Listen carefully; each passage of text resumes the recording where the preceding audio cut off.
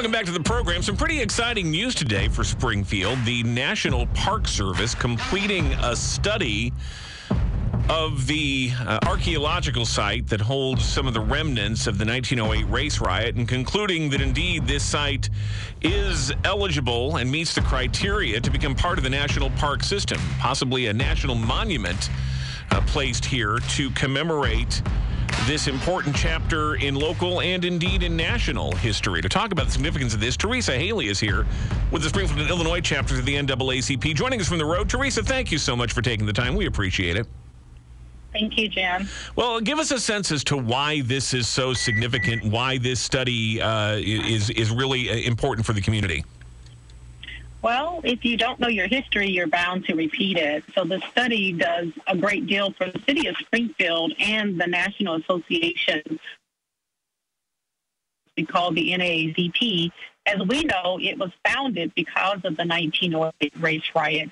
Now it's time to commemorate it and to be able to tell our story not only locally, statewide, nationally, but globally. People from around the world find Springfield, Illinois to be most interesting. One, because of Abraham Lincoln. Two, because of Barack Obama being in Springfield. And then three, because it led to the start of the NAACP, the oldest civil rights organization in the world.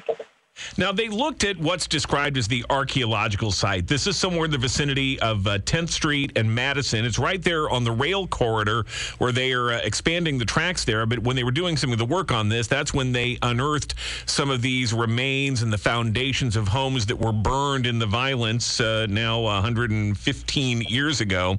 And so this is obviously, it's an awkward place for this to be with those trains rolling through there. So how could this be appropriately commemorated with a national monument, with a designation for the national park system?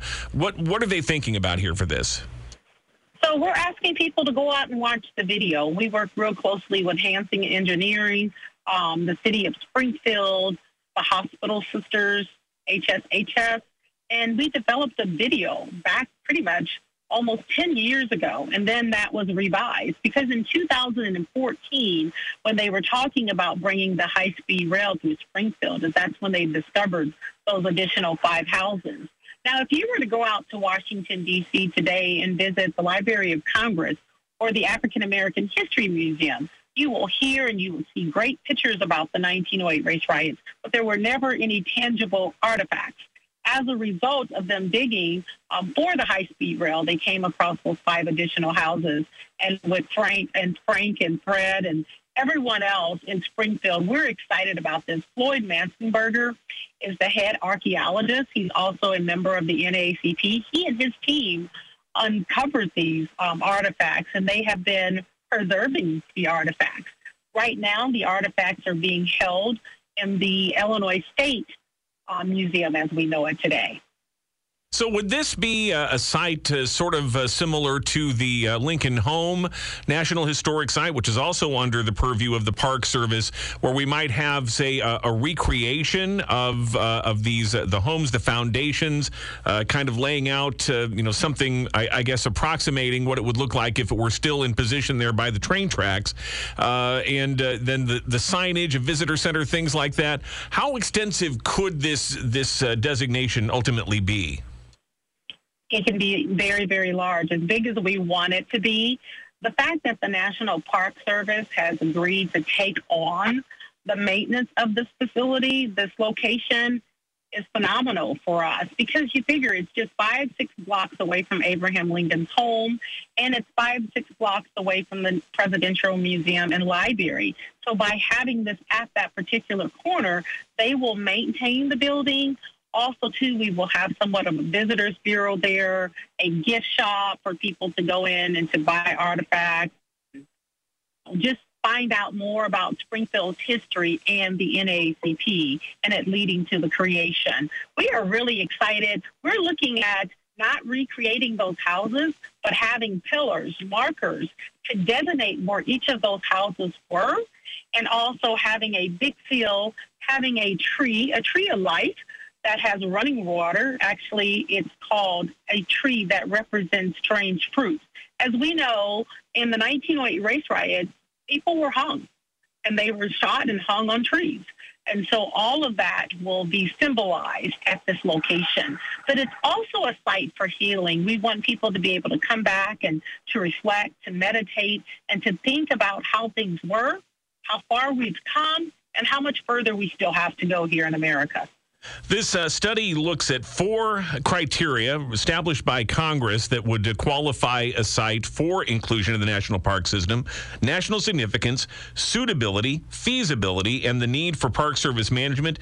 We meet all 4 criteria there. The study also says you could look at either a smaller footprint or a larger boundary for this, and they say the larger boundary would likely be the most effective and efficient option. So, Teresa, and again talking with Teresa Haley of the NAACP, what happens now? How long until we actually see something tangible in terms of a national monument, a place where people can go and actually see these things firsthand rather than just hearing about them in the theoretical sense?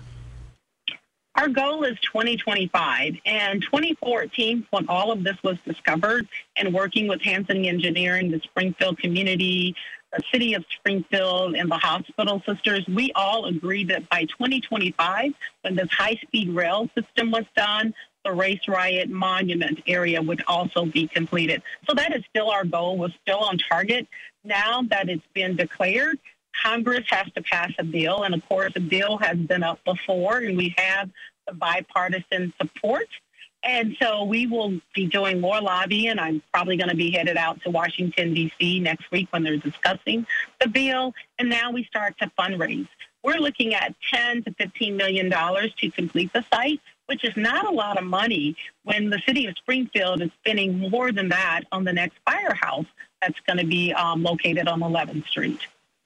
How does this tie into just overall efforts to educate school children today about incidents like this? The lack of knowledge and awareness of this era in American history and the racial violence that hit communities from Springfield to Tulsa and a lot of other American cities. It's kind of astonishing, really, how little is actually taught about this. So could this lead to a greater awareness, a greater effort to really educate people on this chapter of American life and this sort of dark moment in the struggle for civil rights? We sure hope so. Again, if you don't know your history, you're bound to repeat it. But even when you know your history, it's up to you to be the change that you want to see. So we're hoping that everyone is on board, and we had so much overwhelming support, Jim, when the study was being done, when people were writing in their testimonies, when people were coming out to the public forums and giving their testimonies. I believe over 5,000 testimonies combined were sent out to the National Park Service in support of this Race Riot National Monument being in Springfield, Illinois. Is there more that people can do now? You mentioned there's going to be a legislative hearing next week, and our own local delegation seems fully on board. Our 2 U.S. senators very much in favor of this. The congressional delegation seems to be on board with it. Who should we be reaching out to or contacting to encourage a positive vote on this and a forward movement on establishing this? Anyone that you know or have family members who live in other states, ask them to contact their congressional leaders as well and ask them to support the 1908 Race Riot Monument in Springfield, Illinois. Because as we know, we have the bipartisan support in Illinois. We just need to make sure that we have it nationwide. So contact any legislators, congressional leaders that you know across America. This is America's history, not just Springfield. I know Congresswoman Baczynski's in support of this, Congressman LaHood, Congressman Davis, when he was in office, was. Do we know about Congresswoman Mary Miller? Has she taken a stand on this? Is she in support of this as well? I'm not for sure. I have not had any contact or heard from her personal office. But the fact that Rodney Davis took the lead on getting this started and really putting the fire underneath it, and then working with Brett Frost and working with Chuck Sams, and everyone who's come to Springfield, walked the grounds that we walk every day and wanted to learn that history and share that history. We are so fortunate that at this time and this place that we are moving forward with our 1908 Race Riot Monument national monument. Teresa, you and I talked some time ago about the idea that the name of this is something of a misnomer, calling it the race riot, which makes it sound like it was sort of, both sides were involved in it, as opposed to it being what it actually was more of a race massacre. Is there any talk about changing the nomenclature of this, or is this what it's going to be referred to going forward? It's going to be referred riot because that's what it was called during that time. I really don't consider it to be a massacre. That just seemed to be a new term that people picked up like critical race theory. If you want to call it anything, call it what it was. It was a terrorist attack. It was an attack on innocent people, Black people who were in their homes, walking down the street, minding their own business, who were shot, killed, and hung as a result of a white woman lying and said that she was raped by a Black man. Teresa Haley, you mentioned a video about this. Where can people go to find that? You can go to the SpringfieldNAACP.org and look up Race Riot video, and it will show you a video on what the proposed site is going to look like. We've been here sharing this video locally, statewide, nationwide, and internationally. So people are excited about the proposed site and what it's going to look like. But, changes are inevitable and changes are going to happen. We're just excited that we're moving forward and Congress is taking this serious. So after Congress has more discussion and votes on it, all we're asking is President Biden, with a stroke of a pen, he can sign it through the Antiquities Act, and this dream can become a reality, not only for Springfield, but for the state of Illinois and the whole United States of America. Teresa Haley, Springfield and Illinois NAACP, thank you so much for your time.